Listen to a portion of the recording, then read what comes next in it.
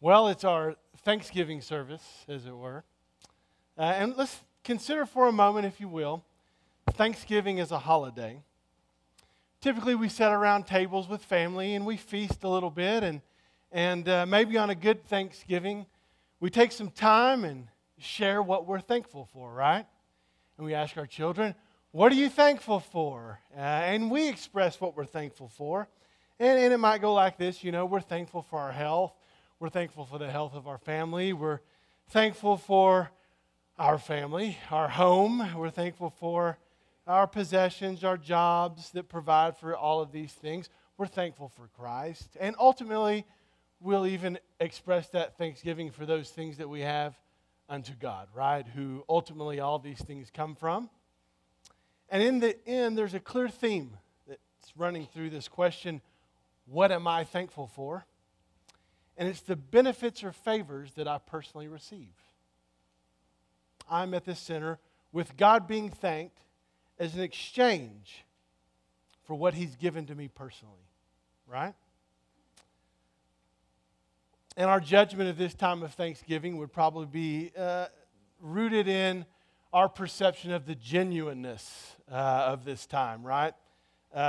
Which would be expressed in kind of an emotional response. So if I got choked up while I was saying these things, then I'd be extra thankful. And that would be an expression of the gratitude I had for all those things. Well, as with all things, and I'm going to be at a pretty high pace this morning because I'm really working hard to try to get through in the time that's allotted so that Randall won't chasten me publicly. So with all things, we might investigate what the Scriptures have to say about Thanksgiving. And we might consider a theology of Thanksgiving even that's defined and informed by the Scriptures. And I know you're like, he just dropped theology. What is this going to look like? Well, my next slide should relieve that. I got my slide changer here today. Snoopy actually expresses well why theology is really so tough for most of us. And so Charles says, I hear you're writing a book on theology. I hope you have a good title. Snoopy says, I have the perfect title. Has it ever occurred to you that you might be wrong? Well, I'm a lover of biblical theology, which is basically just an exercise in tracing biblical themes throughout the whole of Scripture in order to gain a better perspective on what Scripture says about something. And so Snoopy's right on. Theology is the process of coming to the realization that I indeed might be wrong. And you might be wrong. So there's a book in my favorite biblical theology series called Thanksgiving. And I'll have to be honest with you, as I saw it, it was pretty low on my list. Thinking, what could really be said about that? Well, the opportunity presented itself for me to get to speak at Thanksgiving, so I thought I might buy it and check it out, see what's there to be said on Thanksgiving. And I came to identify with Snoopy in my study. When I started to look at what the Scriptures had to say and I examined my personal practices and perspectives in light of what they actually taught, I came to see that I had a very deficient view, yet another gaping hole in my biblical perspective, in my theology. And so it taught me how I might be wrong, and indeed was in many perspectives. And so I invite you this morning to go on a little journey with me as we consider a biblical understanding of Thanksgiving. All right? Now, our goal here is to get kind of a view from the 30,000-foot level. Are you with me? So we're going to be looking at Genesis to Revelation, but we're not going to read it all. So, all right. And I'm glad you laughed. Randa didn't laugh. She looked down at me like this. No. But we're going to be going pretty quick, and we're just going to pick up some themes, all right? And as we go, here's going to be our process. So I want you to have it in your mind what we're going to look at. We're going to start with our own practice of Thanksgiving and perspective in a modern Western conception, all right? And then what we're going to do is we're going to contrast that with Paul's practice of Thanksgiving in the New Testament.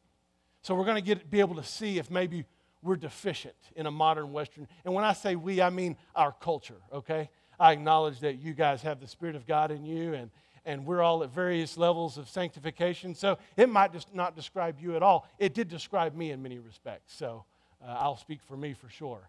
And then we're going to kind of step back and look at a wider biblical perspective of Thanksgiving. And then we're going to come into looking at a perspective of Thanksgiving in light of the covenant, which is the basis by which Paul and other writers understood Thanksgiving. All right, so it's going to be kind of a big scope view of Thanksgiving. Don't feel intimidated by that. It'll go pretty quick and it won't be too painful. And even in the end, I think you might say, hey, there's value there. I know I did. So pray with me before we get started here. Father, thank you for all your goodness and the things that you give to us. Thank you for who you are, for you are Lord of all heaven and earth. Thank you that you've made us for yourself. And Lord, that we can come together and worship you, and that you've given us your word by which we can come to know you and know how to relate to you. Lord, we rejoice in this. And I pray that as your word is proclaimed, your Spirit would open the hearts and minds of we, your people. And Lord, that we would align ourselves anew with you. And Lord, that our hope might be stirred for the great expectations we have in your continued faithfulness in our lives unto the coming of our Savior. So I just ask that you would bless our time this morning in Christ's name. Amen. Well, then starting with a modern Western conception, which is a mouthful, but our cultural perspective, all right? It's a model that's dominated by kind of this emotional sense of gratefulness. And you kind of heard me playing those out in my illustrations. And this emotional response is response to a certain act of kindness on our behalf individually. And even within our culture, we have a need to fulfill the debt of personal relationship in our response, right? In other words, you ready? You show the etiquette of thankfulness for what is given to you personally and seek to repay the debt somehow so you'll have a sense of evenness in that relationship. I'll give you some examples of how this plays out. Think of your children. Think of a child, right? Someone gives a child something, and how do you prompt them? Yeah, what do you say? Thank you. Oh, okay, good, all right. Good. Yeah, they're very grateful. All right, good. And so this response is an appropriate act of etiquette, all right? And as they become older, I've noticed with my teenager, they will inflect their voice to show emotions that equal their feelings or the warrant of thankfulness in a gift. So, for example, if I gave my son a pen, he might not say anything at all. He might grunt at me, or he might go, thanks. If I took him out to lunch, though, he'd be like, thanks. Notice the inflection of my voice and the emotional response. If I got him a PS4, he'd be like, wow, thank you so much. But there's a bigger one. If I got him a new truck, it would be a little loud for me to express that, so I'm going to tone it down even to what that response would be. But it'd be like, Dad, you're the most awesome in the world. Thank you so much. Oh, my goodness. And he might even go clean his room. I wouldn't even have to say anything. I'm getting no's over here like, nah, not likely. Not likely. But he'd sure express it in big, boisterous, emotional terms. And this is his attempt to repay the debt in an emotional response. As adults, we give thanks to the one who gives to us, but we seek to repay that debt. And we're able to, most of us. And so we do. I'll tell you, I take people to lunch oftentimes. And when I take them to lunch and pay for it, it never fails. It's, thanks, I got it the next time. Do you feel that burden? I mean, you've been in that situation, right? The burden to fulfill the debt of balance in that personal relationship. I'll get it next time. Or we might do other things too. So they do something nice or something you received, and we need to write a thank you card, right? Because that's going to pay the debt to fulfill, because I took the time to go get the card stock, write it, mail it, lick that nasty stuff and send it off into the mail. So that debt is getting repaid. Well, in the end, thanks is reduced to a gesture, similar to a greeting or saying goodbye, right? Thanks. See you later. Thank you. In which we express to the giver when we've personally received something from them. And beyond the gesture, there may also be an act in order to try to repay that debt to them in order to balance the relationship. That's really a modern Western conception of Thanksgiving. Do you see that in your experience? Yeah? Yeah? No? You're crazy? I'm going home? All right. Well, be thankful is a recurring plea of Paul. And actually the verb to thank, which, and I would only use this Greek term because I'm going to bring it up later. Eucharisteo is where we get the word Eucharist. Have you ever heard of the Eucharist before? We call it something else. We'll talk about it later. Well, when it has the meaning of thanksgiving, it actually occurs 62 times in the New Testament. And more than 3/4 of those times, of those occurrences, appear in Paul's epistles. And interestingly, only in Paul does one actually find a call to be thankful in the Scriptures. And so Paul is real unique and actually speaks into thanksgiving a whole lot. And we're going to talk about that a little later too. First, though, we were going to look at observations in Paul's view of thanksgiving because we're contrasting that with our modern Western conception, right? Okay, so the first distinction. In the introductory paragraphs of Paul's epistles, thanksgiving is not offered because of the reception of a certain gift by Paul the individual. Remember, that was part of our model. Okay? Instead, the grounds for Paul's thanksgiving are usually acts of God within the lives of other believers and their faithful response. Thankfulness as a result of the experience of grace by others is a reason that Paul is actually giving thanks. We'll take a look at a couple of these verses. Romans 1:8, you might remember. First, I thank my God through Jesus Christ for you all, because your faith is being proclaimed throughout the whole world. And again, 1 Corinthians 1:4, I thank my God always concerning you for the grace of God which was given you in Christ Jesus. And I gave a plethora of other examples. This is a very common way that Paul expresses thanksgiving in the opening of his letters. Number two distinction, another very important one, is that thanksgiving in Paul is reserved for God alone and not human beings. In fact, you don't ever find a time when God is thanking another human being. His thanks is always unto God, which is a little bit of a challenge for us. Now, there's one place where it might. We're going to look at it. Romans 16:3. Greet Prisca and Aquila, my fellow workers in Christ Jesus, who for my life risked their own necks, to whom not only do I give thanks, but also all the churches of the Gentiles. Now that's a weird string of thanks right there. So I want to look at it real quick, because if you'll notice, he says that not only is he giving thanks to Aquila and Prisca, but who else is he giving thanks to? All the churches of the Gentiles. Now that's a weird thing. For these two that laid down their life for him, he thanks them and all the churches of the Gentiles. What it shows is that the larger work of God is really what's in the view of Paul, even when he gives thanks. And then I want to show you something even more explicit than this. And it's a term, sometimes our overemphasis on justification, which by the way is very important, we miss Paul's biggest theme. You know what it is? That we are in Christ. That's one of the biggest themes of all his epistles. That we are in Christ. And if you will notice this, what does he say? What qualification does he give for Prisca and Aquila before he thanks them?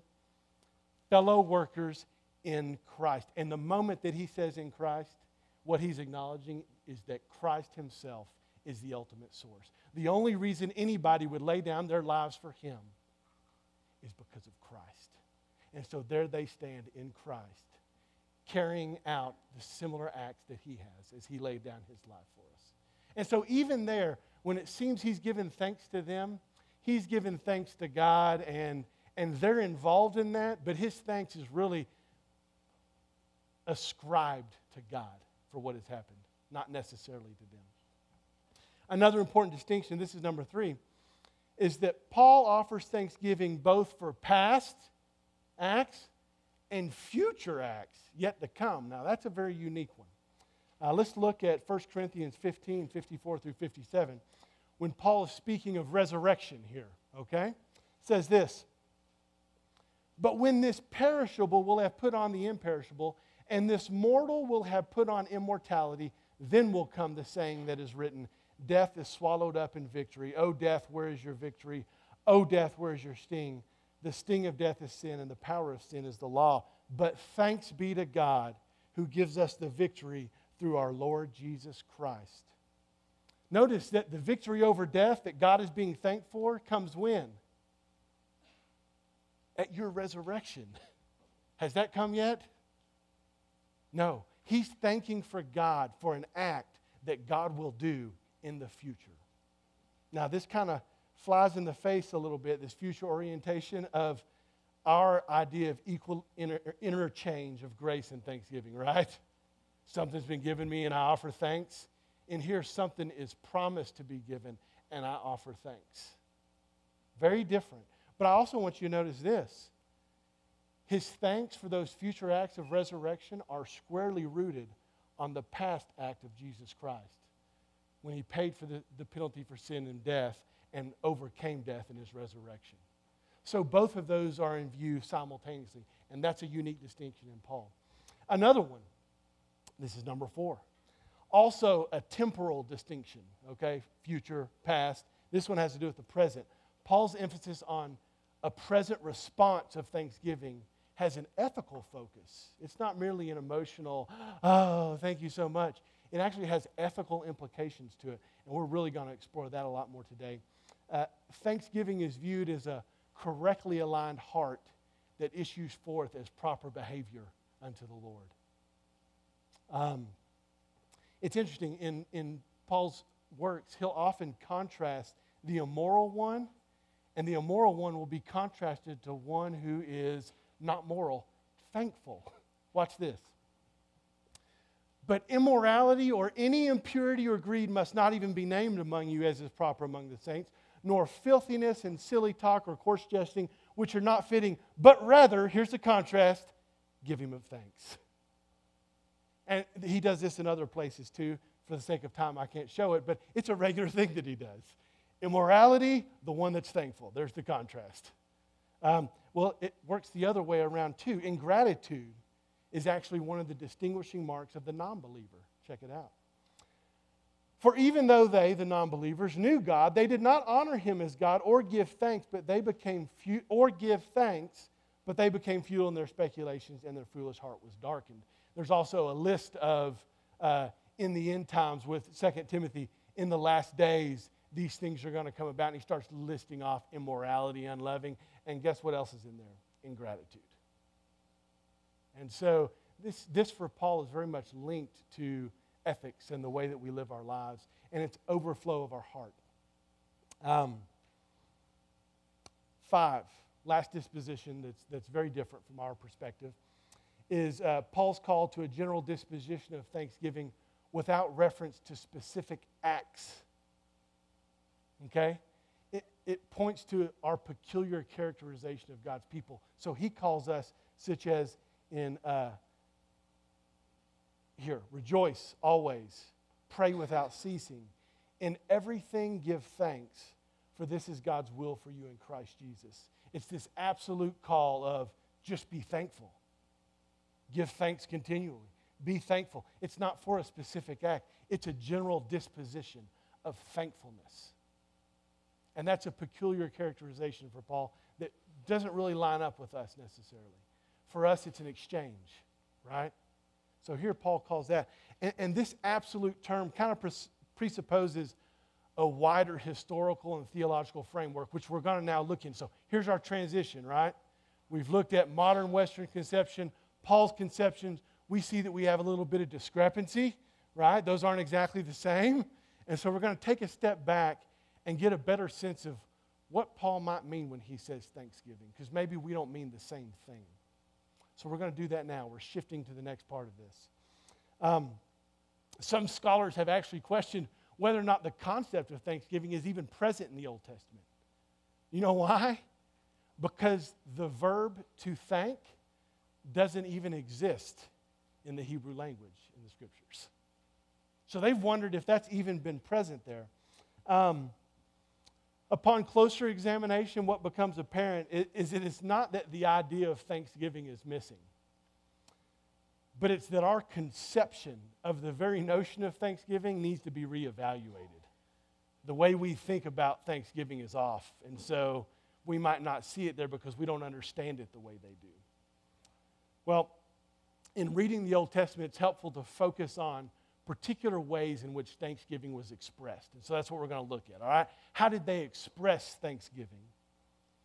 And in light of that, we can understand the idea of Thanksgiving and how they understood it, okay?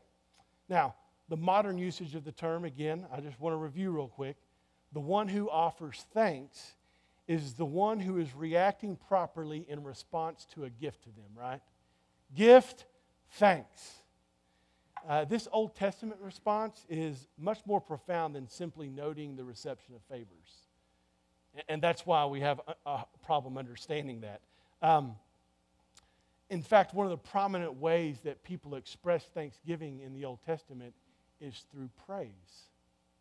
Praise is thanksgiving. And I'll tell you, I do appreciate the music, but particularly the words of the songs that we sing together as a family of God, because I'll tell you, my entire sermon was in the last song that we sang, and I'm thankful for that, because I'll tell you this too, bad theology seeps in through music pretty easily. So I'm thankful that there is someone on guard and who does look at those things with great scrutiny before he brings them here for us to sing. So I'm thankful for that, but this concept of praise is the way they understood expressions of thanksgiving in the Old Testament. Patrick Miller notes that thanksgiving and praise have come together so thoroughly in the Old Testament that one can't really sift out one from the other, all right? So thanksgiving and praise are like two sides of the same coin. They're inseparable. In both praise and thanksgiving, God is acknowledged as the powerful God who alone can deliver his people from distress and evil. More importantly, he deserves endless thanksgiving because he alone is God. Consider the psalmists, who often place praise and thanksgiving in parallelism, which means they use them interchangeably, okay? I will give thanks in the great assembly. Among throngs of people, I will praise you. Thanks and praise. With my mouth, I will give thanks abundantly to the Lord. And in the midst of many, I will praise him. You see the parallelism there? Praise, thanks. They see him the same way. Ezra 3:11, with praise and thanksgiving, they sang to the Lord. Our modern usage of the term thanksgiving has to do with human interaction in everyday life, right?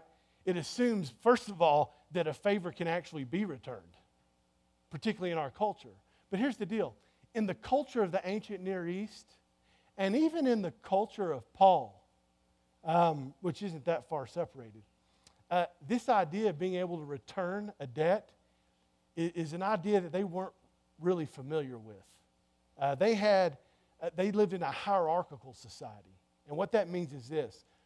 The one that had the power, the one that even had the possibility of giving a gift, was the one who existed in a hierarchy in their society. The one that received the gift probably had no power and no way to return that gift whatsoever. See, in an affluent society, though, we have the possibility of filling the debt so that we're even.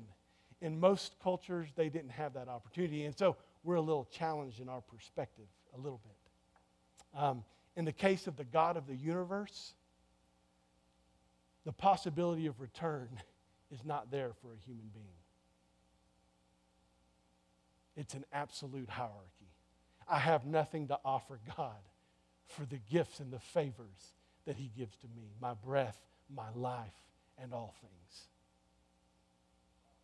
And so the only proper response I can give is praise and worship. Acknowledging that this God is the source of all power, goodness, and life, because I have nothing else to offer. I'm a recipient and have no power or goodness to give him in return. Well, closely related to praise in the Old Testament is the term to bless. And Taylor McAlpine actually recently wrote a great little article on to bless, and he hit it just right. And I'm hoping maybe to get it into our bulletin next week, because it's a great piece of work. When an individual blesses God, he is often offering him praises. The relationship between the two is illustrated well by the psalmist once again in parallelism. Blessed be the Lord from Zion. To him who dwells in Jerusalem, praise the Lord. So you see, blessed be the Lord and praise the Lord in parallel there. My mouth will speak in praise of the Lord. Let every creature bless his holy name forever and ever. Well, here God is praiseworthy because of his blessings for his people, but blessing turns to praise when God is the object. So the one flows out of the other. God is acknowledged as the one for whom all goodness comes. In the term of blessing, one finds the merging again of praise and thanksgiving. The convergence of all three of these terms can be found in one Old Testament verse, which is interesting. These are all in parallel to one another. Psalm 104. Enter his gates with thanksgiving and his courts with praise. Give thanks to him and bless his name. All those concepts are wrapped up into one. And finally, another concept within the whole, and this is the last one, so take a breath and go, okay, we're going to make it. There's an end here. Our understanding of thanksgiving as praise in the context of worship, because praise happens in worship, wouldn't be complete without a note concerning the connection of thanksgiving and giving glory to God. You might have heard that our end in life is to glorify God, right? To bring glory to God. Well, this notion of thanksgiving, as it's connected to praise in the context of worship, is also connected to us ascribing glory to God. Okay? To give glory, we like using terms a lot. It's very popular. And we use them so much, sometimes we don't step back and go, what in the world does that mean? Well, to give glory to God means to ascribe to him honor that's due him. Okay? To reveal that it is indeed God who is accomplishing this work. Okay? To ascribe honor due to him, to his name, to his works, to reveal him for who he is. That's to give glory. Well, in this sense, again, it's connected to acts of praise. Check out Psalm 66 with me real quick. Shout with joy to God, all the earth. Sing to the glory of his name. Make his praise glorious. Say to God, how awesome are your deeds. So great is your power that your enemies cringe before you. All the earth bows down to you. They sing praise to you. They sing praise to your name. You see it? As they praise him, they're proclaiming his mighty works. They're proclaiming his good character. And they're ascribing all the honor that is due to him in thanksgiving. So praise and glory are offered as a grateful response to the awesome work of God. Now, these actually can be distinguished, and this is an important point. All right? Glory is distinguished from praise in this. Glory is due only to a kingly ruler whose majesty demands a humble response of his people. Did you get that? Glory is ascribed to a kingly ruler whose majesty warrants a humble response from his people. This concept of lordship, and this is a very important concept for us this morning.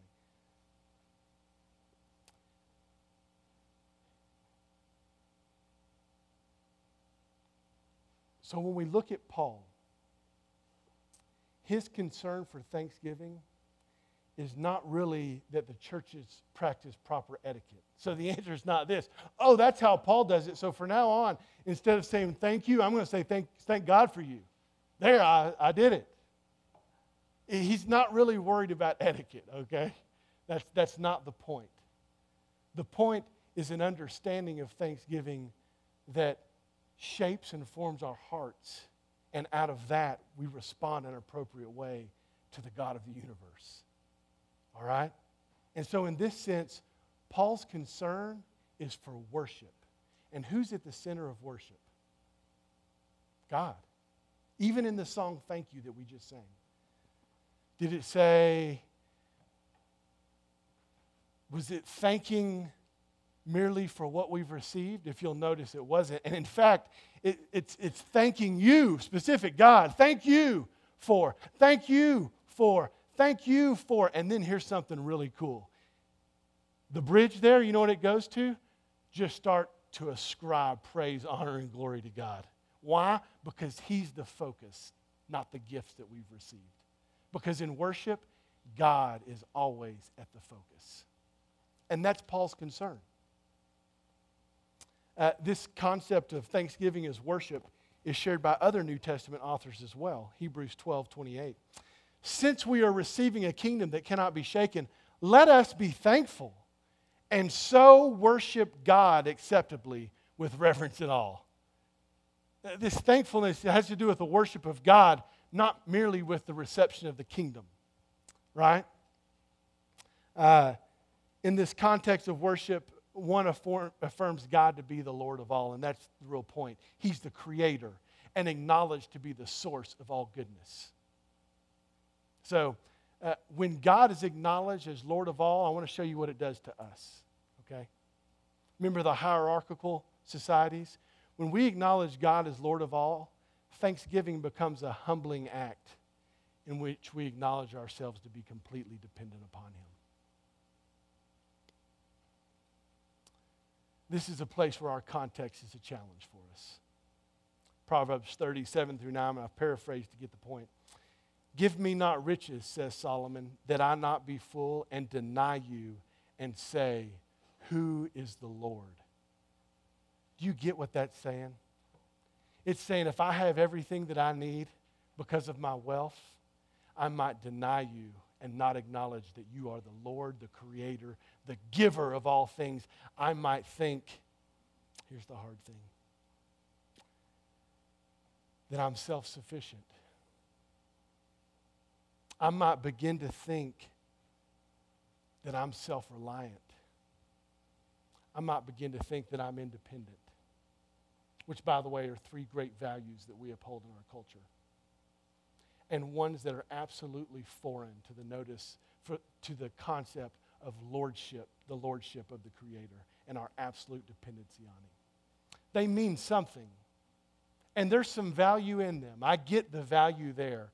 The problem is in our culture that, in our most affluent culture, we're the wealthiest people that ever walked the face of the earth, that concept is far out of balance of what it actually is. And so, because we're so affluent, our thanks repays the debt so we can have evenness. Why would we need to repay that debt? I'll tell you why. Because if I receive it in dependency and have nothing to give, do you know where it leaves me? Submissive to the one who does have something to give. And that doesn't settle very well with me.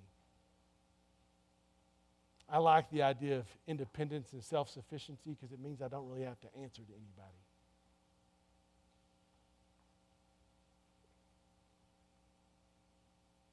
But when we do this functionally, we're denying God and saying, who is the Lord? Who is the Lord? Because but God, you give me my job from which I supply for all my needs. No. He gives you everything. Your life, your breath. If He removed His presence from you in even a moment, you would cease to exist. So this Christmas, when we celebrate that baby in a manger, remember that's the one who holds together all of the earth and everything in it by His power and His presence, even as He lay there in a manger. He's the Lord.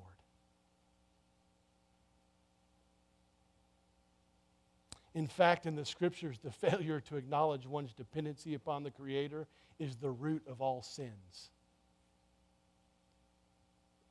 So, the connection of this human insufficiency and thanksgiving was always assumed in the Old Testament, though it wasn't really explicit. However, in David's prayer in 1 Chronicles 29, 10 through 19, we find this conglomeration of things coming together. So here's where this is, because I want you to get the context.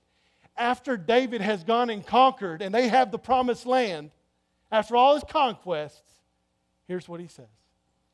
Yours, O Lord, and by the way, this is a thanksgiving psalm. Yours, O Lord, is the greatness and the power and the glory and the majesty and the splendor, for everything in heaven and earth is yours. Boy, the words of a king, a true king right there. Now, our God, we give you thanks and praise your glorious name. Not all glory unto the King, all glory unto the Creator, who is the true King. This is then immediately followed by an admission of human weakness. I want you to see how the two are related. And by the way, this is at the height of David's rule and prominence as king, just after he takes offerings to build the temple. And here's what he says. But who am I and who are my people that we should be able to give as generously as this?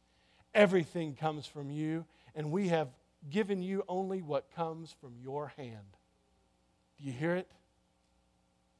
Humble, dependent, and thankful to the one from whom all blessings flow in heaven and on earth, the Creator, the Lord Almighty.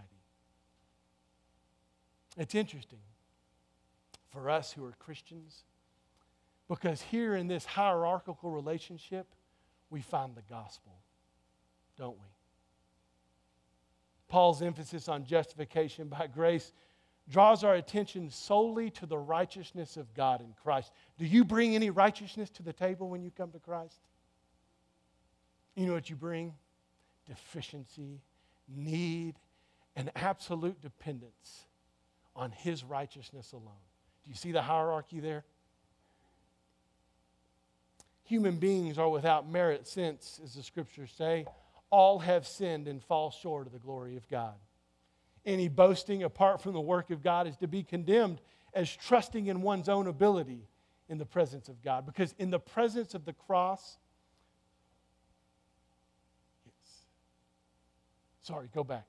Because in the presence of the cross, one can only rely on the grace of God. And here it is again. May I never boast except in the cross of our Lord Jesus Christ, through which the world has been crucified to me and I to the Lord.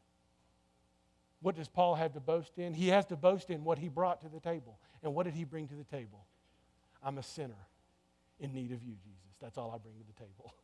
I'm a failure. I have no hope of any salvation.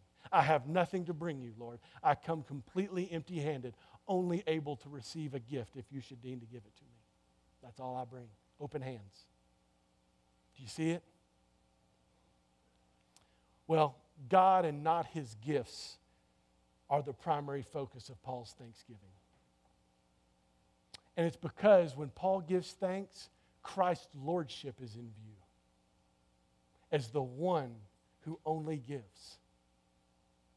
Therefore, to focus on gifts is kind of strange. All things come from the hand of the Lord. So who do I focus on? The Lord. Everything comes from Him. Why focus on His gifts? Focus on Him. There's nothing that's had in heaven or earth that doesn't come from His hand. He's the focus. Because remember, thanksgiving is linked to praise and praise to worship. And worship is centered upon who? God. God is the focus of worship. God is the focus of thanksgiving. So when you go and sit down with your kids, don't say, what are you thankful for? And if you do, make sure that where you're heading is who are you thankful to? Because that's the focus of Thanksgiving. Who you're thankful to. The Lord and Creator, the sustainer, the upholder of all heaven and earth. The one to whom I have nothing to offer, but only come as a beggar who can receive from Him, who gives all good things, who has all the power. Are you with me? All right. Well, for Paul, the image of this invisible God, Christ becomes the Lord of all. And there's something real interesting here, so I got to make sure I point it out. Doing pretty good here, too. In this context, in Colossians, creation language is again invoked, okay? Pay attention to this. Let me make sure I'm doing good. Yes. All right.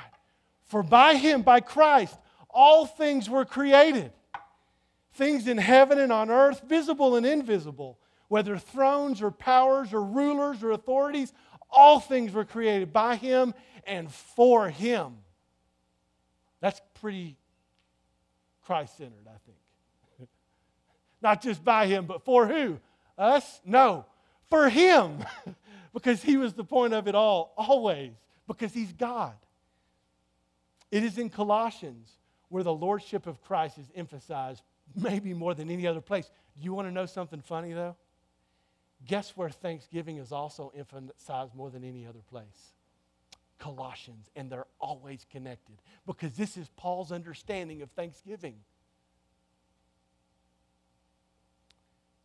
To be in Christ, like Priscilla and Aquila, like you, to be in Christ and to acknowledge Christ as Lord of all is expressed by acts of thanksgiving. Hear the scriptures. Just as you received Christ Jesus as Lord, as what? Lord. Yes. Continue to live in Him, rooted and built up in Him, strengthened in the faith as you were taught, and overflowing with thankfulness. The fact that Thanksgiving focuses on the lordship of God in Christ and is not simply a response to certain favors is explained here, and particularly in this absolute call of thanksgiving, right? Because I mentioned Colossians 3:15, and be thankful. A call in general to thankfulness. Why? Because you're the creature, that's why. And for the creature, all things are given. Not one thing you have, not your breath, not your life, nor anything do you have on your own. And so you can be called generally in light of the lordship of Christ to, in general, be thankful. Kind of explains why Paul's thanksgiving, in light of that view of thanksgiving, would you ever thank a human being? That's a weird concept, isn't it? If you understood Thanksgiving, I know there's etiquette, okay? I'm not saying that. If you thank someone, you are an idolater. I'm really not saying that. There's a whole social construct here called etiquette, and you probably ought to do it, just to be honest. But let me tell you this, too.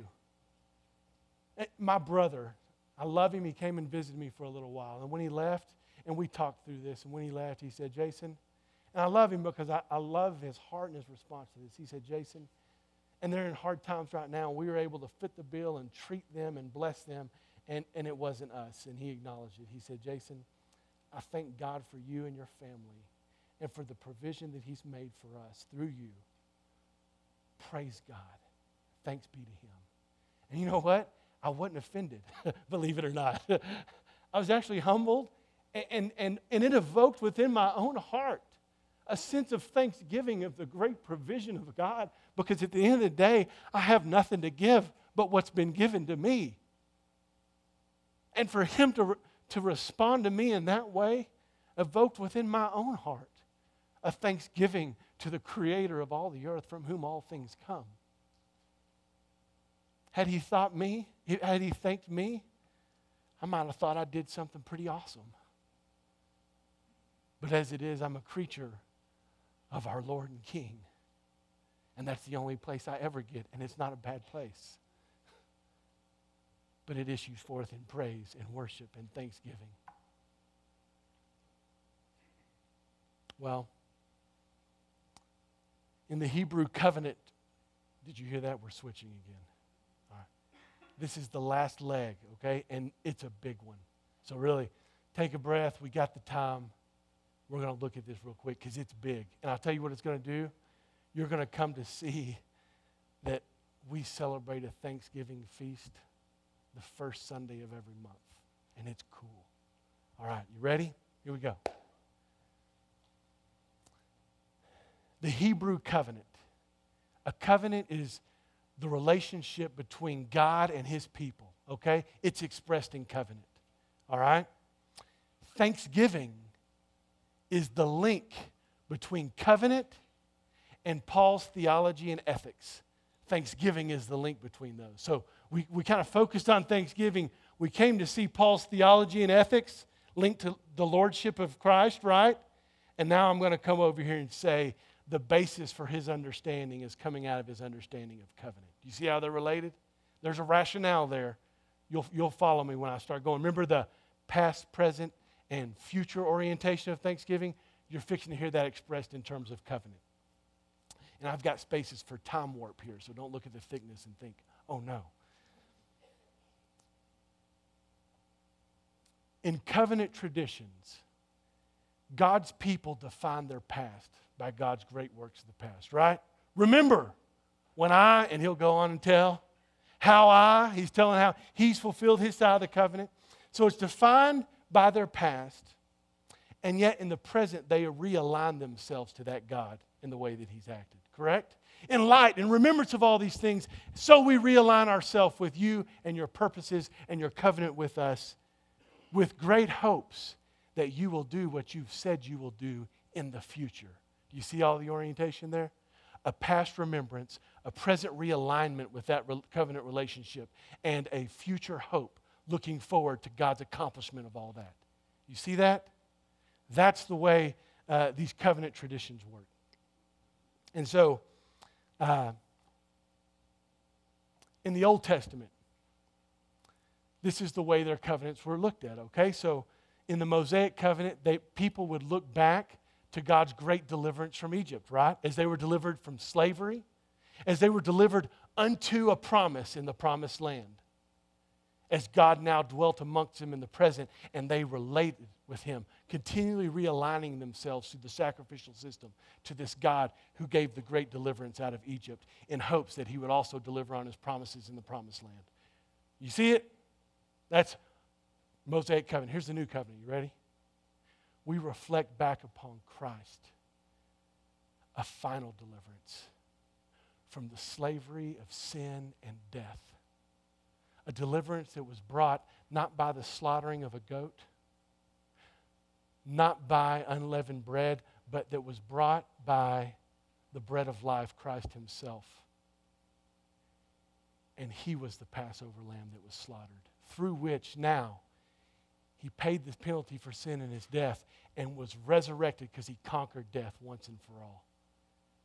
The old covenant, that's why we don't celebrate Passover anymore, by the way. You know why? Because it was merely a reflection of what we have now.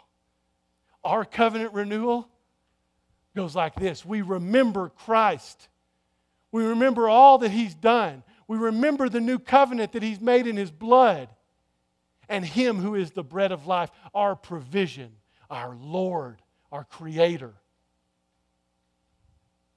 And we align ourselves with his purposes and his commands in hopes that indeed that day will come and we can praise him for it and thank him for it even now when we will be raised, when the perishable will be made imperishable, when we too will conquer death as he has. And so we look forward to it, and until he comes, we look forward to that. Do you see the covenant renewal? You see how that plays out? Well, let me make sure. I might have to skip some verses here. Let's see.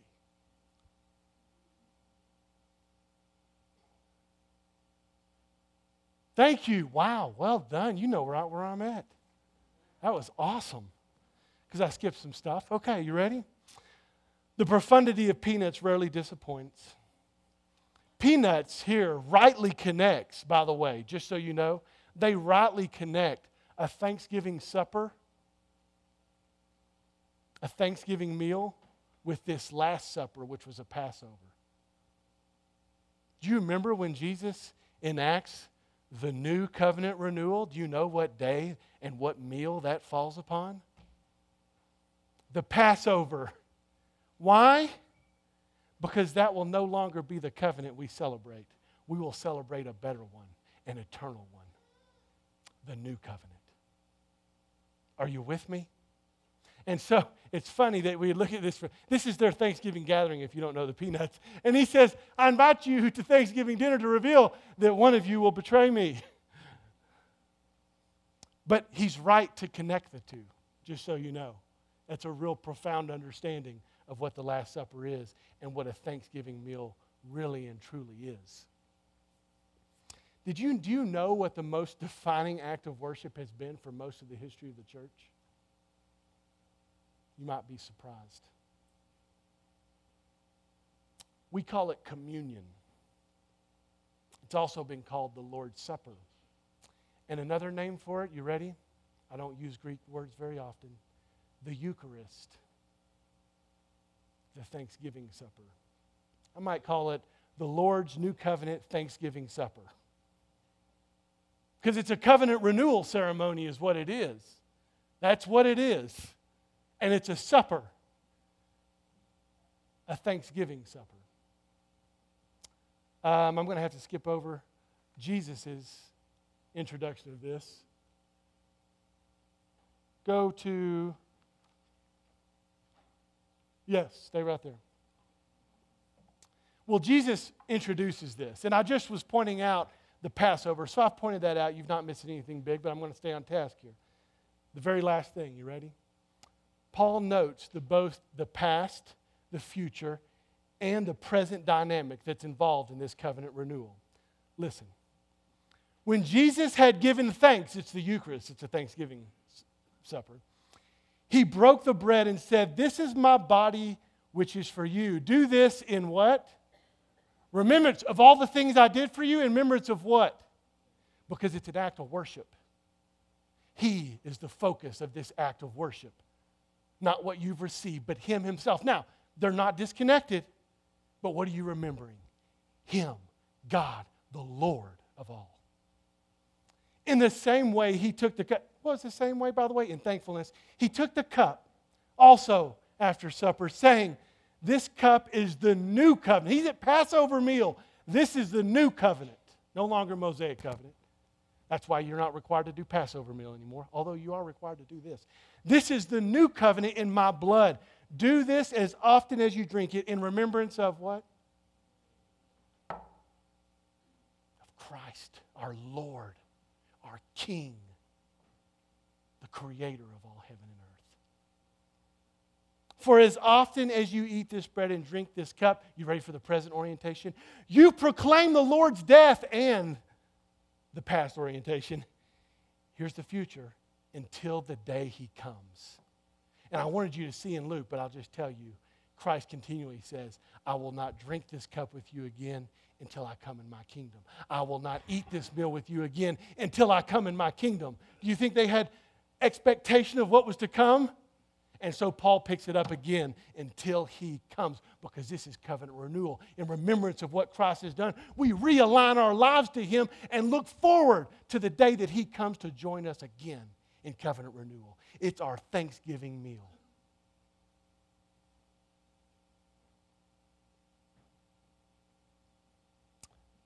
But Paul, because of the situation of the Corinthians, and I get to tie this to Todd and what he said. I told Todd it's cool that God ties things together that I never intended and he never intended, but his sermon last week ties in with exactly what Paul's going to talk about here. The situation of the Corinthians that Todd shared with us last week was that no one was speaking grace and truth into the lives of one another. And instead, they were turning a blind eye towards sin. Do you remember that? They weren't taking responsibility for one another in the body. Well, it's to this that Paul's addressing. And he gives us a greater insight into a proper understanding of the present realignment of this covenant meal, both individually and corporately, to this new covenant. All right, so that's involved. Remember I said there's a present realignment? Listen to what he says, 1 Corinthians 11:27.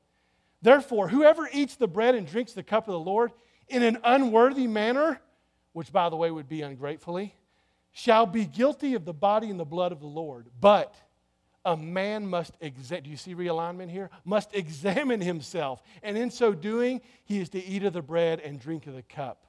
Which I'll tell you this, upon self-examination of a sinner, your response will be thanksgiving. "For he who eats and drinks judgment to himself if he does not judge the body rightly." And judging the body rightly, I'll tell you this, is to be repentant sinners dependently in need of Christ's body and blood. So if you judge that I'm outside of sin, what are you judging? I have no need of this.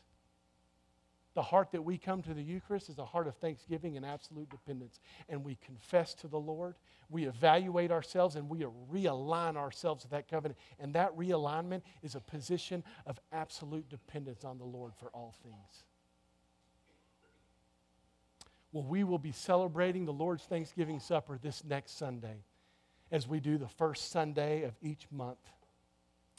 Please join us in thanksgiving as we remember the past acts of God in Christ, as we realign ourselves to the Lord under the new covenant in confession, repentance, and in humble dependence on Christ our Creator, and look forward with hope to his imminent return to us when he establishes his kingdom forever.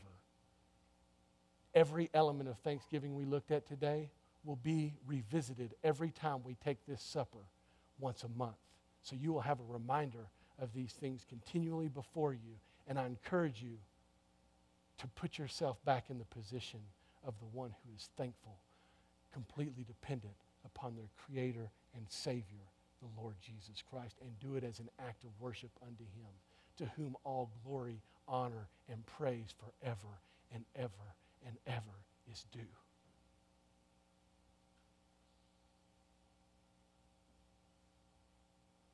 Thanks be to God the Father, from whom all blessings flow.